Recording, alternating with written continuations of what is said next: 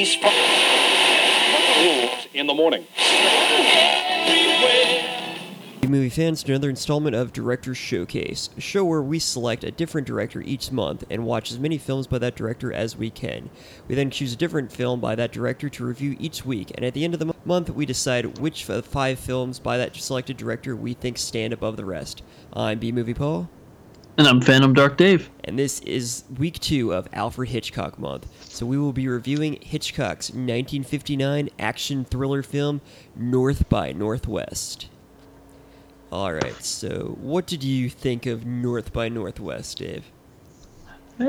It's a good movie. It's a spy movie. Not my favorite kind of movie, but it is an Alfred Hitchcock spy movie, so it was definitely worth watching. I have to say that if you haven't seen it, you need to see it, but you have to have 2 hours and 16 minutes to spare. Yeah, this is a surprisingly long movie, especially for 1959. Like, it was... I actually had to watch it in 2 sittings. Like, I don't have this much time to watch a movie, so yeah.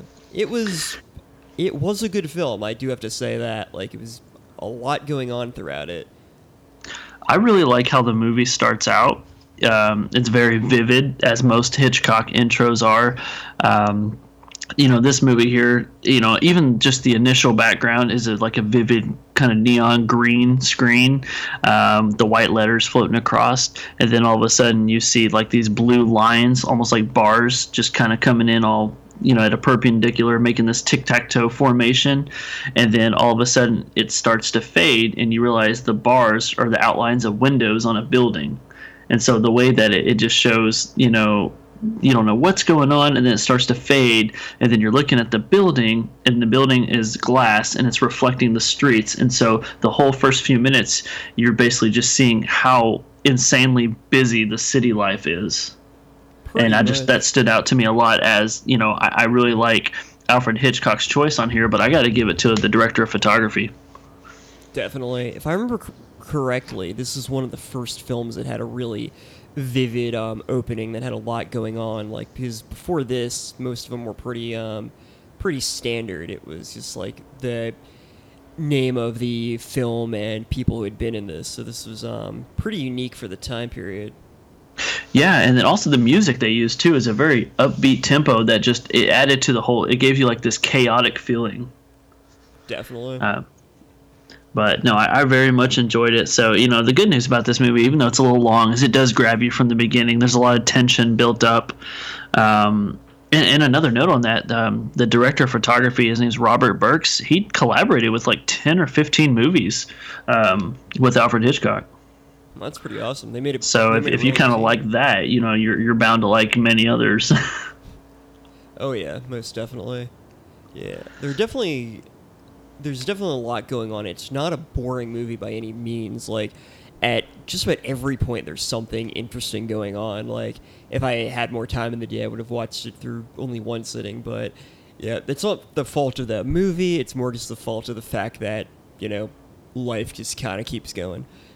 But and that's kind of the same thing with the movie itself. Is Cary Grant's running around. He's accused for murder that he didn't commit, and he's always running into one predicament after another. So his life also just keeps going and going, and he never gets a break. It's true. It's like one thing after another. Like, he's in this position, then he's in there, and then shit just hits the fan. Yeah, I mean, it's your typical spy movie. You're set up by somebody else trying to be blackmailed. Now you're having to run for your life. Somebody's after you, and you have to prove your innocence and figure out who's trying to take you down and why. And you get a lot of colorful characters in this movie. Yeah. Speaking of Cary Grant, I'd say one of the things I really liked about this film was the acting was top-notch all around. Cary Grant, always great, and he had really great chemistry with Eva Marie Saint and James Mason. James Mason was great as the villain, and he came off as ruthless, but you kind of see him as like a full person and how he interacts with Eva Marie Saint's character Eve, and just you see him like as actually caring about people, and I really like that. Yeah, the acting was, I had absolutely no problems with that. I thought I don't think there was a single bad actor in that or bad performance. I'm going to tag off that because that's perfect. Alfred Hitchcock knew in the beginning he wanted Cary Grant for this movie, but at the time, Cary Grant was not ready to do it, and so originally they were hiring James Stewart, which you and I both love James Stewart. He already has a reputation with Hitchcock, but that's not who Hitchcock wanted. So what happened was, I had read, rumor has it, Hitchcock pushed the production back to a convenient time where James Stewart was not available, and he was able to get Cary Grant, which I think worked out for this movie. Definitely. I can't see James Stewart doing this. I mean, I really like James Stewart. I loved him in Vertigo and Rope and Rear Window and just really anything I've seen him in. James Stewart cannot be the only Alfred Hitchcock star. Exactly. Actually, that's that brings me to an interesting point. I was reading a little bit about Cary Grant and James Stewart, because they've both apparently been in 4 different Hitchcock films. Cary Grant was in Suspicion, Notorious, To Catch a Thief, and North by Northwest. And James Stewart was in Rope, Rear Window, The Man Who Knew Too Much, and Vertigo. So they're kind of basically Hitchcock alumni. Yeah, man, one of them should have did just one more to take the gold. It would have been great if they were in a Hitchcock film together. That would have been really yes, cool. As soon as you said that, that's what I was thinking, like the ultimate Hitchcock movie. Yeah, that would have been really cool. One interesting thing I read was apparently Hitchcock, he casted Cary Grant and James Stewart in his films because he viewed them as two, very differently. He apparently viewed Cary Grant as being the ideal, archetypal, person that he would like to be. He saw him as being strong, heroic, decisive, and he saw James Stewart as the opposite, at least in his acting. I don't know how he actually felt about the guy, but he saw him as being kind of weak, indecisive, just nervous and things like that. So it's interesting when you see a film with one of them, that was the type of character that he was going for. And it's kind of I guess it says a lot about Hitchcock, because he viewed Cary Grant as the man he'd like to be, but he viewed James Stewart as the man that he believes he actually is. So it kind of says a lot about Alfred Hitchcock, but also about the type of people that he puts in his films and the type of characters he likes to build around, just because altogether there were in 8 of his films. So. That's pretty awesome. Yeah, I mean, you can't go wrong with either one of those guys, but you definitely have to have the right one in the right movie. Definitely. I was going to talk to you about a few things here. Did you have any favorite scenes in this movie? Anything stand out to you? Well, there were 2 scenes that definitely stood out to me because I had seen them in other things before this, but it was cool kind of seeing it actually in the movie that it originated. Got to talk about the crop duster scene, of course. Of course. I was fully expecting to be disappointed by that scene, because this is 1959, and I've seen it parodied in things. I've seen people make reference to it, but it was actually well done. I was impressed by it. When yeah. I really like that scene as well, but even more so, I like the build up to that scene. So what happens is Cary Grant's standing there, and then he's just kind of standing at the road. He's expecting to meet somebody, and then this car right across the street just pulls up, drops some guy off, and the car backs up down the driveway. And for a solid few seconds, you just have these 2 guys in suits staring at each other across the street, and they do this wide angle camera shot, and they're standing in the foreground, and then in the background you just see the countryside, and then you're like, I don't know what's gonna. It just builds so much tension, and Cary Grant's just kind of staring at the guy are you the guy I'm supposed to be here for, or are you the guy I'm running from? And the other guy stares at him why are you staring at me? It turned out it was just a guy waiting for the bus or something like that. Yeah, then a bus comes up and it's just oh, okay. But I love it too because they use that bus so well. The camera focuses on the bus pulling up, and then as the bus drives away, the camera shows kind of from behind this angle Cary Grant standing there, and then you see that plane flying in the background. Yeah. But of course, we can't forget, one of the infamous lines in there, is that guy who Cary Grant ends up, introducing himself to while they're waiting for the bus, and the guy says, "That's funny. That plane's dusting crops where there ain't no crops." Yeah. And It's instantly you're like, foreshadowing of that's that. not a good thing.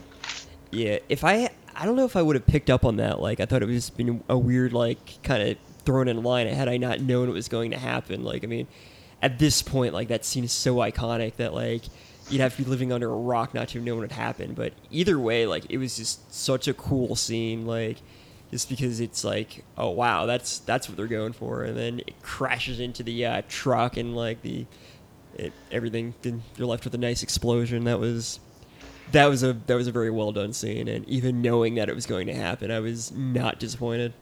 Right. I mean, it just seems so simple, yet it was so effective.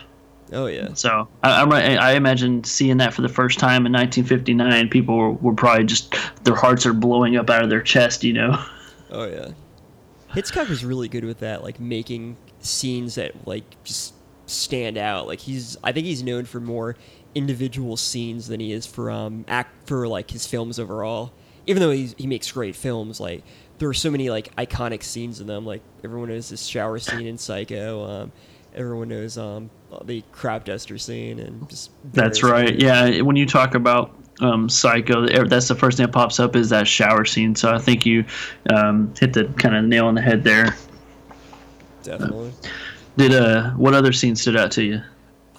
At the very end of the movie, where I guess spoiler alert. I mean, if you haven't seen it by now, people probably won't see it. But yeah, at the very end when they're on top of Mount Rushmore in that chase scene, like I didn't realize that was actually to a movie. I thought that was just I forget where the first parody was or like reference I'd seen to it. I'm like, okay, that was kind of cool. Then I saw it again. I'm like, huh, they can't be making a reference to that show I watched not long ago. So then I realized it was to a movie, but I didn't know it was North by Northwest. So I'm watching it. I'm like, oh, okay, that's where that's from. I finally got to figure that mystery out, but that was really cool. Not only do you get a crop duster scene, you get a Mount Rushmore scene. Exactly. Yeah, that scene is pretty awesome. Yeah. Interesting thing about that one was that Alfred Hitchcock, when he and the writer of this movie, Ernest Lehman, they were coming up with ideas for it, and Alfred Hitchcock said the only thing he come up with when they first started talking was that he wanted a chase scene on top of Mount Rushmore. He goes, I don't care how it gets there, I just want this in my film. Like that's amazing. And yeah, it's such a random kind of spontaneous idea, but it just shows, determination and the passion that he had for his film. Oh yeah. I actually had another scene I was going to talk about. I enjoyed the crop duster scene. I enjoyed Mount Rushmore, but in the middle of the movie, there is a scene where Cary Grant drives drunk. Do you remember that scene? Oh yeah, the chase scene. That was. That one was pretty crazy. So basically, Cary Grant's character, he's forced his intoxication, and they set him up in his car and attempt to have him drive off the cliff like a suicide, and he kind of pulls it together, but he's speeding down these like farm roads, and the camera is like right on the hood, kind of facing Cary Grant, so you see his entire facial reactions the whole time he's trying to shake off his buzz, but he all you can see on the road is only the diameter of the headlights, so you don't know what's coming, which way the road turns until you have to turn. And so the animosity they built up there, and not to mention he passes by the Glen Clove police officer who chases him, so now you have drunk Cary Grant who's being chased by an officer in the dark on these farm roads, and then the bad guys are behind the cop. I mean, they do a pretty good job of building that up. I thought it was really well done. Definitely, that was definitely one of the more entertaining ones. The chase scene looks kind of ridiculous nowadays, because you can always tell back in the movies that it's not really a road. It's like that's behind them. It's like a projector and all that, or like just, like a green screen and all that. So it's just, after seeing like what we have now, it's like you can tell, but like putting it into the context of 1959, it was definitely a cool scene. Yeah, I definitely say, North by Northwest, if you haven't seen it, watch it. Like I said before, it is a good movie. It's, invest, almost 2.5 hours into it, but kind of like Paul's saying there, you're going to see these landmark scenes which you may have seen parodied in Simpsons or Family Guy or some other TV show, but it's really good to see where it pulls its source from. Definitely. Yeah. So, did you have any problems with the movie? Anything that you didn't like?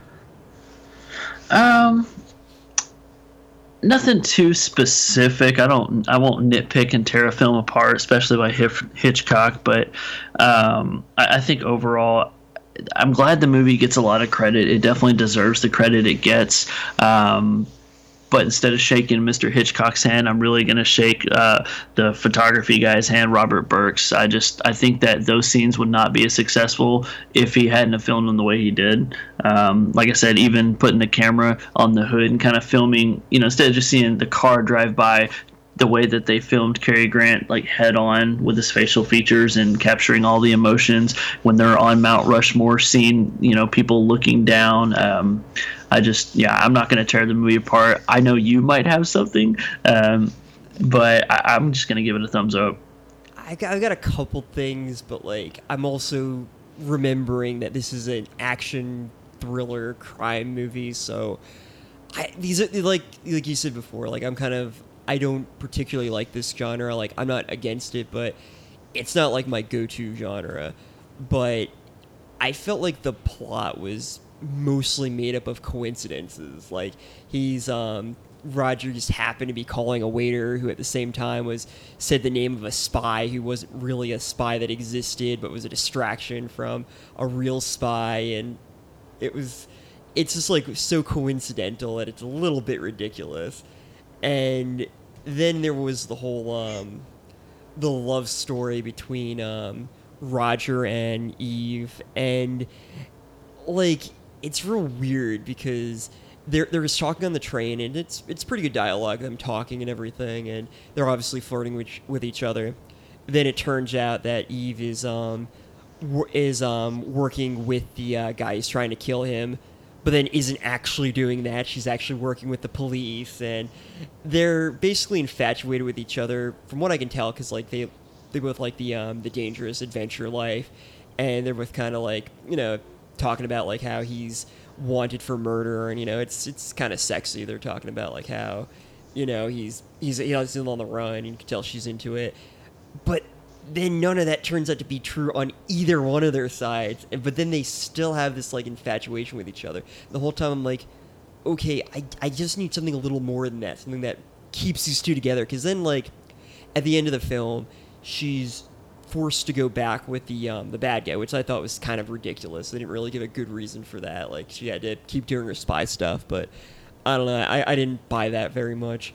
But he goes after her because he's in love with her. I'm like, but really, why? Like, okay, come on. Like, this is Cary Grant we're talking about. You mean to tell me he doesn't have other women like this, like, falling for him? I mean, like, he's a good-looking man. He's obviously successful. He's charismatic and everything. Like, why this woman? And I just didn't see a good enough reason for that. And I know I'm nitpicking. This is, like, the reason why was because, he's going on an adventure and, like, it's basically a life-altering thing. And of course, like, what better than like meeting a woman who he'd like fall head over heels for? But I needed a little more for them to stick together, especially for all he did to go after her. And I know I'm nitpicking, but I couldn't quite accept that. That's okay. One of us has to agree, the other has to disagree. But I have a question for you. Yeah, okay. If they were going to remake this movie, who do you think would play Cary Grant's character? Do you think this would be a Tom Cruise movie? Oh God, I would hate Tom Cruise in this. Like North by Northwest remake starring Tom Cruise. North by North, Mission Impossible. Oh yeah, I tried as you were describing. It's a spy action adventure. I'm like, oh, it sounds like a Tom Cruise movie. Pretty much, yeah. Like I don't like Tom Cruise, but I really like Cary Grant. Like the idea of Tom Cruise playing this character like that kills me. I'd have to fight somebody on that one. Nothing could save it from itself. Maybe like Pierce Brosnan or something would pull it off. Like I don't know. Like trying to think of like some charismatic character who's I don't think this would be a terrible movie to remake. Like it's just good the way. Yeah, there's tons of movies that should never be touched, and I believe North by Northwest is one of them.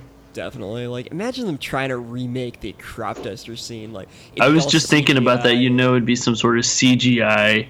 It would look terrible, and Oh. that's a terrible thought. Like, Alfred Hitchcock would come back to life just to smack somebody in the face. Yeah, I think it makes me nauseous to consider that they might even remake this. They've remade Psycho, and it's only a matter of time before they remake something else. Yeah, I've avoided the remake of Psycho. I heard it was not bad, but as far as I'm concerned, like, you can't do it. Like, I don't think there's a single Hitchcock film that should be remade. Like, I can't really imagine. Like, I think they remade like Rear Window with like Shia LaBeouf and called it something different. Like, it was Disturbia. that was it. Yeah, it's like, oh, come on. Like, I remember watching the commercial for that. I'm like, wait, this is just Rear Window with Shia LaBeouf. Like, no, like, somebody needs to get fired for this. I'm not. It could be a great film, but it can't be because it's a remake of Rear Window with Shia LaBeouf. Like, no, you don't do it. The next thing you know, you have James Stewart remaking Transformers just to get back at him. Oh my god. I'd watch it. I'd imagine Transformers by Alfred Hitchcock. That would be. Oh. But so, have we decided what movie we're gonna watch next? Tell the audience. That's a tough one. Well, first, out of 10, what would you give this movie?